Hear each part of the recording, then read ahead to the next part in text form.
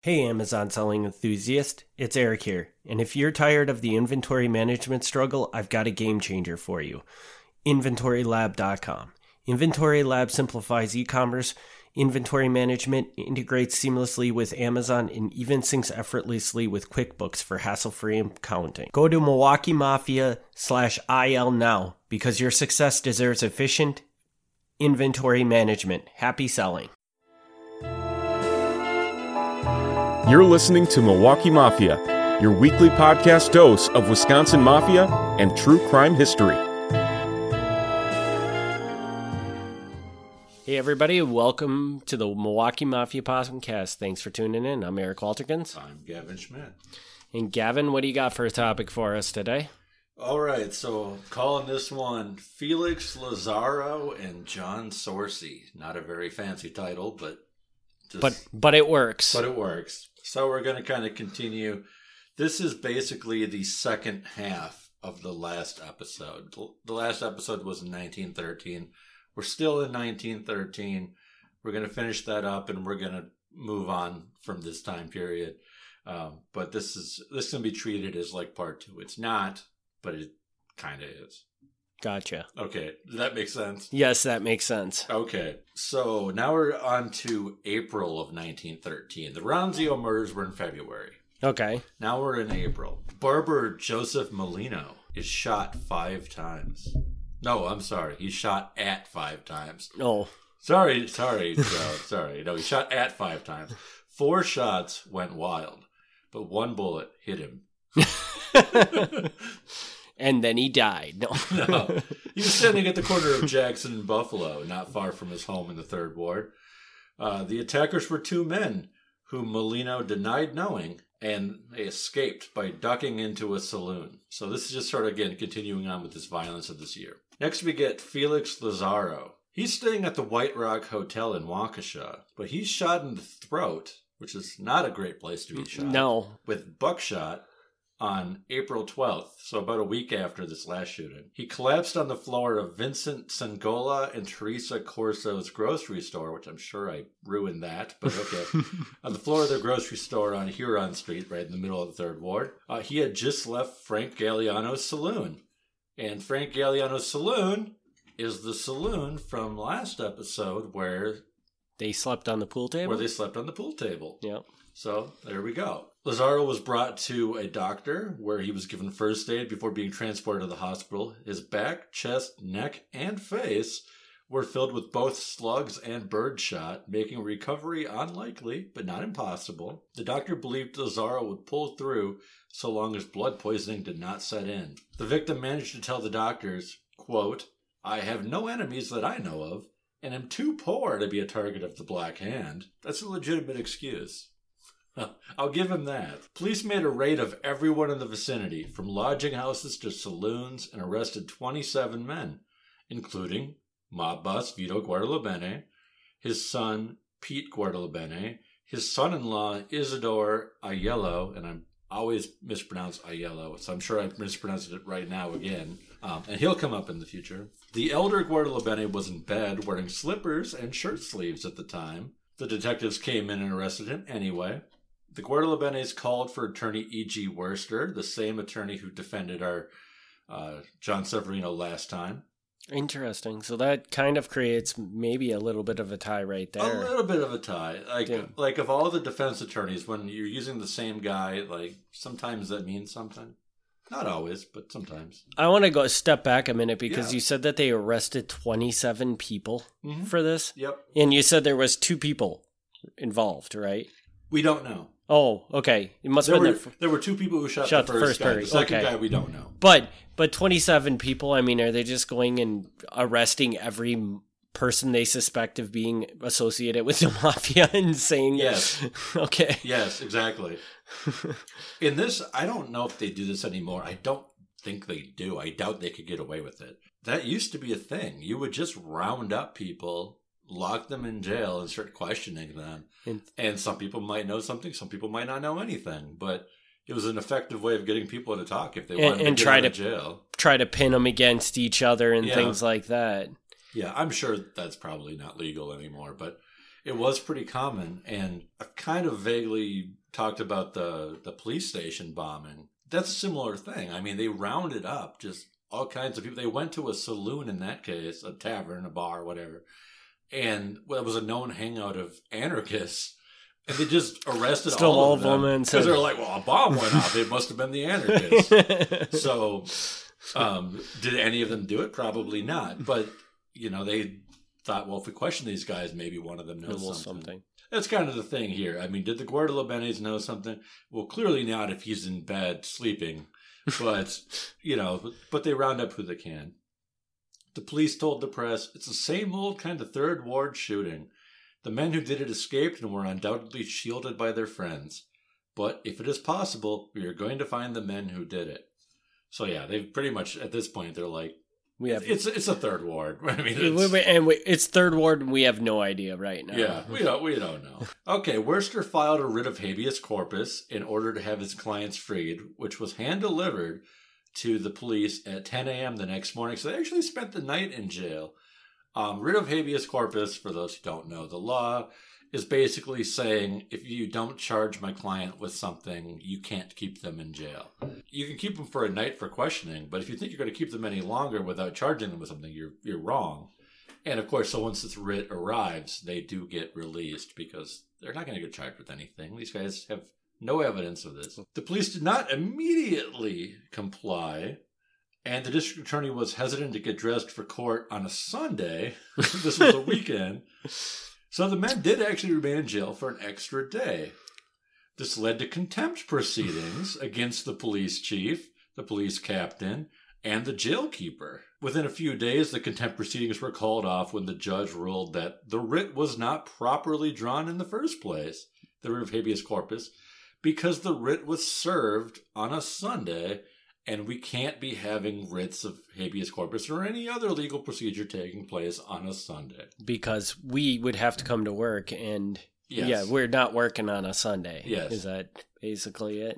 Which is actually still fairly accurate to how it works. I mean, I don't know about a writ of habeas corpus, but if you get arrested on a Friday, you're not going to go to court, for your first hearing until Monday morning. Yeah. So you don't want to get arrested on a weekend. Yeah. Avoid killing anybody on a weekend. Well, avoid killing anybody. Well, yeah. Let's put that disclosure out there first. Please don't kill anybody, but definitely if you're going to, don't do it on a Friday night. You're not getting out of jail Monday morning if you killed somebody. A theory soon sprang up that there was a White Hand Society that was behind some of the murders and bombings. One unnamed Italian told the press, quote, the law-abiding Italian people of Milwaukee are not murderers when they kill a man who would shoot them in the back at the first opportunity. It is the law of self-preservation.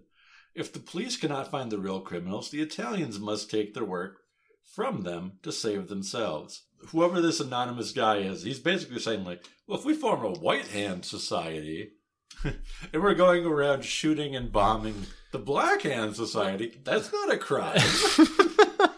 So rather than have the police, deal with these issues, this is how they handle it themselves.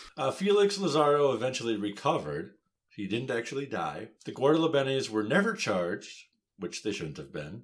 Because they were in bed. And the case faded away. Another unsolved mystery in Milwaukee's Italian colony. But we have another one. We have John Sorcy. John Sorcy is walking to the saloon owned by Joseph and Peter Balistrieri on Detroit Street. He wanted a loaf of bread and a pint of beer. But he was shot. Instead, he got shot. I shouldn't laugh at this. It's fun to deliver it like that.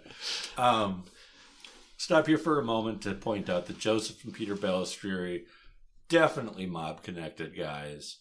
This is part of the Balistrieri family that's very mob connected, and Joseph and Peter in particular are. These would be, I'm not exactly sure how to explain how they are in relation, but they're definitely immediate family, like uncles. Mm-hmm. He had been ambushed. John Sorcy had been ambushed not far from the home he shared with his half-brother Joseph. An officer found him sprawled out on the sidewalk near his porch, facing east under a gas lamp.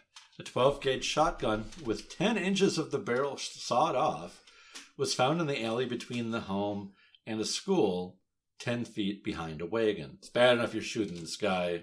You're shooting him next to a school. As many as 100 people were standing around when the police arrived, but no one claimed to have seen a thing. Even a man who had been on the corner at the very same time that the shooting occurred had nothing to offer. The police spoke with Peter Balistrieri, who verified that Sorcy had just purchased a can of beer. Not a pint, apparently, but a can of beer. At least it wasn't a bucket of beer. It wasn't a bucket this beer, time. So. Roughly 15 other people were in the tavern at the time, drinking their drinks and eating sea crabs. Talking to Joseph Sorcy, the brother, the police found that the brothers shared a father, but not a mother, so therefore they had only known each other the last few years. They didn't grow up together until finding out that their father had 2 different families with 2 different mothers. John Sorcy, the murdered man, had previously lived in Racine. His brother Joseph was living off of his son, basically just sitting around while his son worked as a teamster. The brother, Joseph, not the murdered man, had formerly been a fruit peddler. He stopped doing that when he received Black Hand letters, and he decided that he would rather be retired and live off of his son than pay the Black Hand. John Sorcy, the man who's been shot, I shouldn't say murdered yet, but the man who was shot, was brought to the emergency hospital. He had 9 bullet holes in his back. A doctor examined his body, and he was, at this point, declared dead.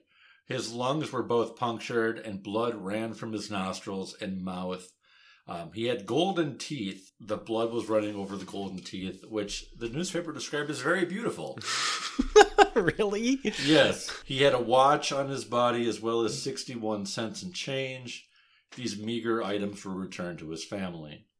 Speculation around town was that this was another murder connected to the killing of Dominic Leone from a few episodes ago. John Sorcy was said to be good friends with Dominic Leone. After the death of Sorcy, the police started a new method of investigation.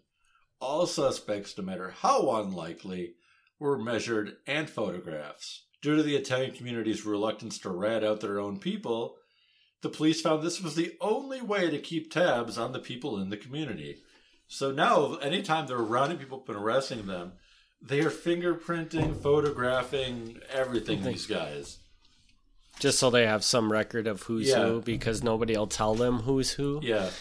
So you can imagine just how big this folder or scrapbook or whatever it is they're using of just all these photos of random guys they're picking up. Again, probably not legal today. Yeah, I would. Well, you never know, but yeah. You never know, but usually getting picked up and fingerprinted is kind of, you don't usually have see that happen to you. Yeah. An informant later said that a man named Sorcy was killed by Pasquale Miglioccio, behind the Detroit school on the order of Vito Guardalabene. Well, this would be the right place. It's a man named Sorcy, and it was near the Detroit school. Another Sorcy, who was known in the community as Gold Teeth Sorcy, was said to be killed in Cleveland on Guardalabene's orders. Now, this was probably a confusion. This was probably one and the same story, just being confused, because it would be very strange that there were 2 different Sorcys who had gold teeth. So I don't know about anybody being killed in Cleveland. But it does check out that he was by the school, and it is possible that Pasquale Miglioccio was the guy. He will come up in future episodes. He later becomes a mob boss himself. Really? Yes. So he is definitely a guy who is rising up in the ranks. It's reasonable to believe that Guardalabene ordered the murder. Of course, I mean, he's the mob boss. So if the murder is ordered by anybody, it's him. Mm-hmm. And we know that Miglioccio was a close associate of Guardalabene because he's a member of the mob. However, there's no evidence to directly connect Miglioccio to the John Sorcy murder. The problem is he was never rounded up. He was never questioned. This came years later that somebody said he was connected. So there's really no evidence to directly connect him. Now, a relative of Miglioccio, who I cannot name because he spoke to me privately, fully accepts that his family was connected to the mafia. He doesn't doubt about that. but he does doubt that this guy was the one who pulled the trigger. He says that he knew him as being very mild-mannered, and he wouldn't have killed somebody. That's not who he was.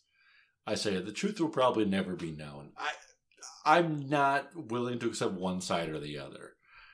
I don't know about this. Oh, he was a mild-mannered guy. Yeah, he was a mob guy, but he didn't kill anybody. That's a little fishy to me. But on the other hand, just because an informant said it doesn't make it true. I gotta say, though, I could very well see how it would, like you said, it's a criminal organization. Mm-hmm. They're out to make money.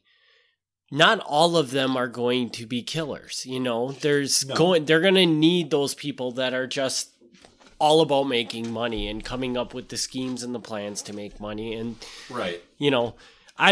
Maybe I'm being biased on this, but I think like a person that's really into scheming to make money is not necessarily a killer. I think that's a very different kind of person. I would agree with you. I would agree with you. There's going to be examples that will come up later, but yeah, definitely. I agree. I think there's this difference between the people in the mob who are the killers and the people in the mob who are the money makers. Sometimes they're the same, but a lot of times they're not. Because bottom line, the goal is to make money. Yeah.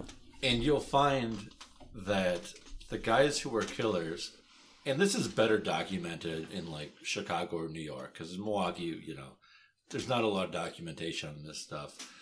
Unfortunately, I'm the only one who writes about this. So you have to kind of, go off of what I've written because I have nothing else to go off of.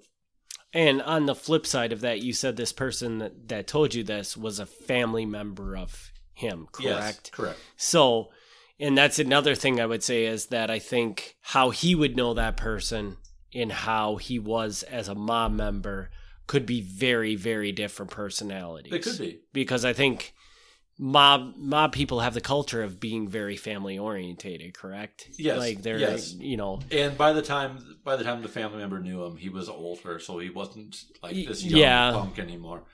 But yes, I mean, using Chicago as an example, there were guys in Chicago who, if you needed somebody killed, you'd go to the same guys again and again.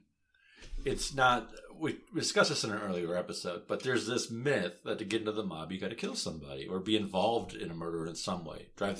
Get the getaway car, whatever. Mm-hmm. And that's just not accurate. And Chicago proves that because you have a number of guys who didn't kill anybody, but they make good money, so they rise up the ranks. And then you have guys who don't necessarily rise up the ranks, but you keep them around because they're killing people for you. Because they're killing people. Yeah. They'll kill 5-10 people for you. You keep coming back every few years, and they're like, yeah, sure. Because once you killed one guy, what's the difference? You just keep going. You warm up to it, I guess, right? Yeah. There's a guy in Chicago who they called him Frank the German, and he was known for that. And he was German; he wasn't Italian. That's pretty much the reason they kept him around. Is just to go out and kill people for them. And I would imagine there would be quite a bit of a separation between those two things within the mafia, and within any sort of organized crime syndicate that's out there. Yeah, it's not just the mafia, but it's anything. There's always got to be. I don't want to say the brains and the bronze in a way, and it's not to say that one person can't be both, but I mean it's very possible that some of the brains might not be the bronze. Oh, no, absolutely. So, I mean, you got the money makers and you got the muscle men, and sometimes they overlap. A lot of times they don't, especially because the major money maker for the mob for most of their history was gambling.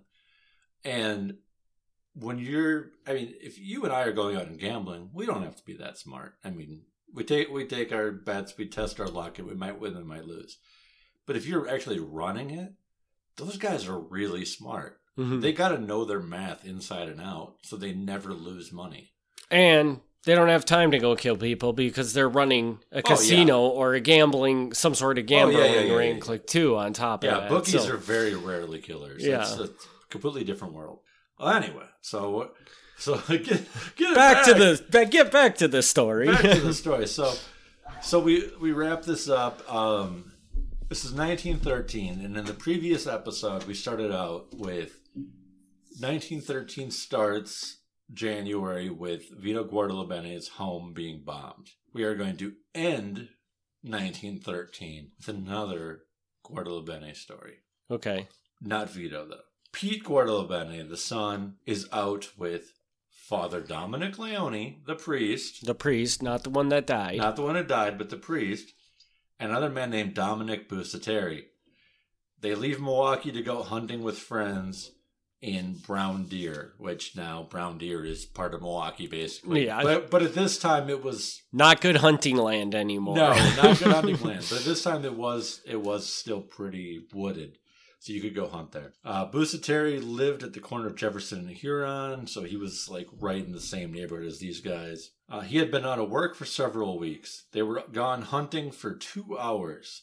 They stopped in at a saloon for lunch. They continued hunting after lunch. And then Busateri stops while he's walking to check the spring on his rifle. Father Leone later told the coroner that he saw Busateri place the gun against his chest and push the spring with his foot. The weapon accidentally discharged, blasting him square in the heart and killing him instantly. Pete Guardalabene retrieved a nearby man to help, but it was too late. Dominic Busateri's parents were left with a young dead son. Now, we don't know what happened. The story is they're all hunting. He's got a bad spring on his rifle, and he's trying to fix it or whatever. I don't know. There's part of this that's suspicious. Maybe he was really careless, and this is exactly what happened. But at the same time, any good gun owner knows when you're fixing, cleaning, whatever your gun, you don't point it directly at yourself. And generally, you probably wouldn't have it loaded either. Yeah. I would think. Right.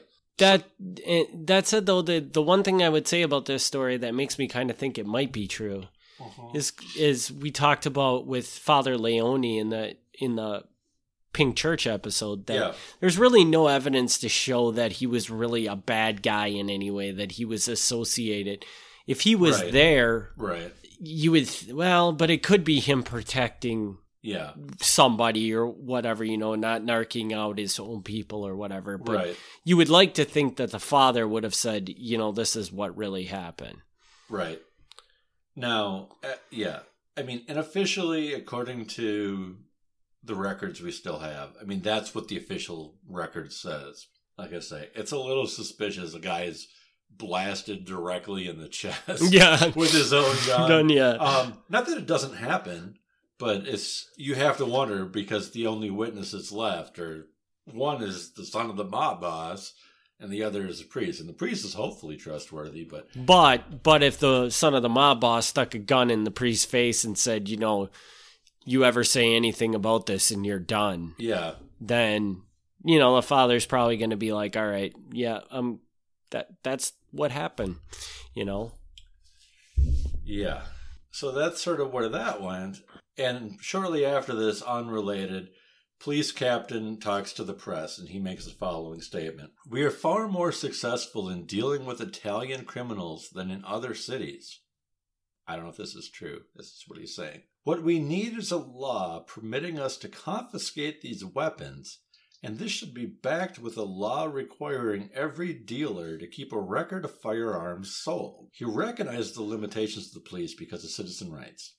He said, of course, we could go into the homes in the Third Ward and just confiscate the weapons now, but by doing so, we would lay ourselves subject to lawsuits, and any attorney, by commencing action against us, could recover those weapons.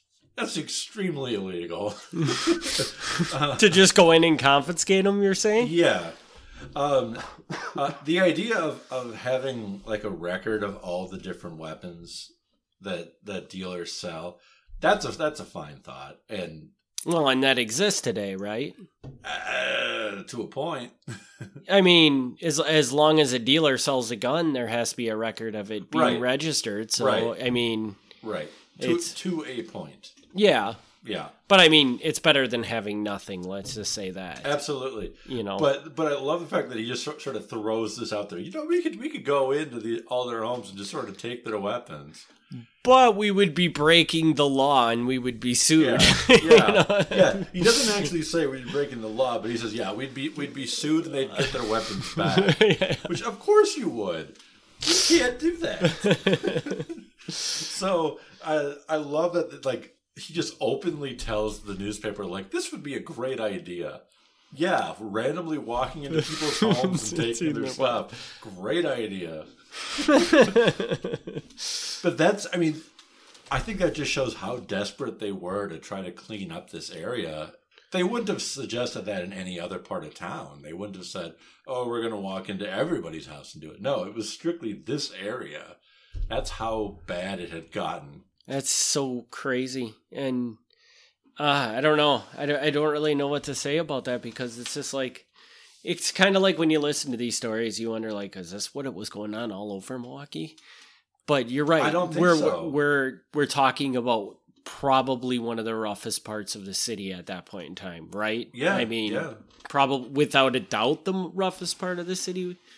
I mean, there had to have been other areas, but it's possible. But, well, I mean, first of all, to be blunt, I'm approaching this as someone who's looking into the history of the mafia. Mm-hmm. So clearly I'm going to be looking into the history of, like, the Italian Sicilian community. So I do have that bias. But I'm relying on the newspapers. And the newspapers, unless they're incredibly biased, which to some degree I'm sure they were, I mean, they're not talking about other parts of town. Yeah. This is the same part of town again and again and again. Yeah, because I'm sure that when you're researching this, you're looking up all sorts of murders that are happening in Milwaukee, and you're reading about all of them, and it just happens to be that the vast majority of them are happening in the Italian community, basically. Right. Yeah. And again, put this in context. Like, at its peak, the population was like 3,000 people. And I think that's really obvious, too. Because it is just insane the amount of names that we just hear over and over again. Yeah. Or maybe not the same person, but, oh yeah, that person was living with this person. Or that person was that person's cousin or brother or whatever. Right. And which makes it really great for telling a story, because every new step along the story, you can reference back to the previous stories. But my point being is, like, if this is 3,000 people in this neighborhood, and there are multiple murders or attempted murders every single year, that's pretty bad. That is really bad. Yeah. I don't know any city in the state today that has 3,000 people and is regularly experiencing murders. Year after year after year. It's just not a thing. Mm-hmm. And that's crazy. That is just insane. Yeah. But then again, like, it's hard to compare it, because do you know what a normal murder rate was back then? Because I would assume back in 1913, the murder rates were just generally higher because, I mean, based on what we've heard so far, it seems like it's easier to get away with murder back then probably than it is today. I think they were generally higher. I don't have those numbers, so I don't really want to speculate. But I think there's something to that, in that, I mean, back then, what do? You shoot a guy and you run away. Yeah. If nobody sees you do it, you're pretty much good to go. Yeah, and their strategy is to just start rounding up people and questioning them. Yeah. Questioning them. So, it's just not a very good... Yeah. It could not have been a very easy job to be a police officer back at that point in time. Absolutely not. Absolutely not. You know, they probably walked onto a crime scene and they're like, what do we do? Yeah. You know? Oh, absolutely. Yeah. I mean, and I when we do these, sometimes I give them a lot of crap, because they're doing things that are very questionable. I mean, even by the standards of the day, I think we're very questionable. But it's undeniably a hard job. I mean, you see a murder, and if it's not like, oh, obviously it's this guy over here who's holding a knife and covered in blood. Like, what do you do? Yeah, and this community, you can't walk in. First of all, you walk in there, you can't speak to half of them because they don't speak your language, more than likely. Right. And then they're also extremely protective of each other, so they're not going to tell you anything. Even if they watch the whole thing, they're not going to tell you nothing, no matter how they feel about the fact that that person might have been their best friend that got murdered, but they're not going to say anything because they're just going to protect the people within the community. I mean, I just can't imagine the struggle with that part of it. So yeah, so it's crazy. What do you do? I don't know. So it makes for good storytelling. It does. So I think, are we wrapping her up? That's all I have. All right. Well, then that concludes this episode and the year 1913. We're done with 1913. We're actually jumping into the 20s. All the way up to the 20s. Yeah, I don't know where the rest of the teens went, but everybody, I guess, just went on vacation for the for the next 7 years, but they're gonna come back hard in the 20s, and we're gonna have some good stories for you. Sure.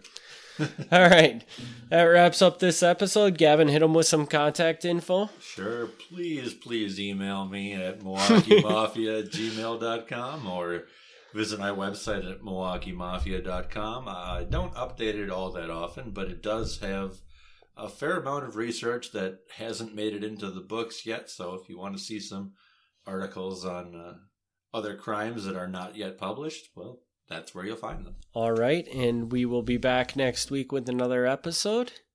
I'm Eric Walterkins. It's Milwaukee Mafia. Thanks for tuning in, guys.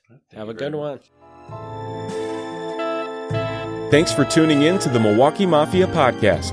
Join us next week for another look back at Wisconsin Mafia and true crime history.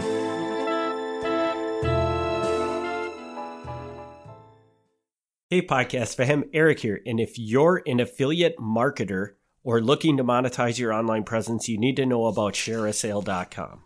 ShareASale is not just an affiliate network. It's your gateway to a world of opportunities. With thousands of high-paying affiliate programs across various niches, ShareASale connects you with top brands ready to collaborate with content creators like you. Imagine earning commissions for simply sharing products you love. Whether you're into fashion, tech, or lifestyle, ShareASale has got a partnership waiting for you. Ready to turn your passion into profits? Head over to MilwaukeeMafia.com/ShareASale and sign up today. It's free, it's easy, and it's your ticket to unlocking a new revenue stream for your business.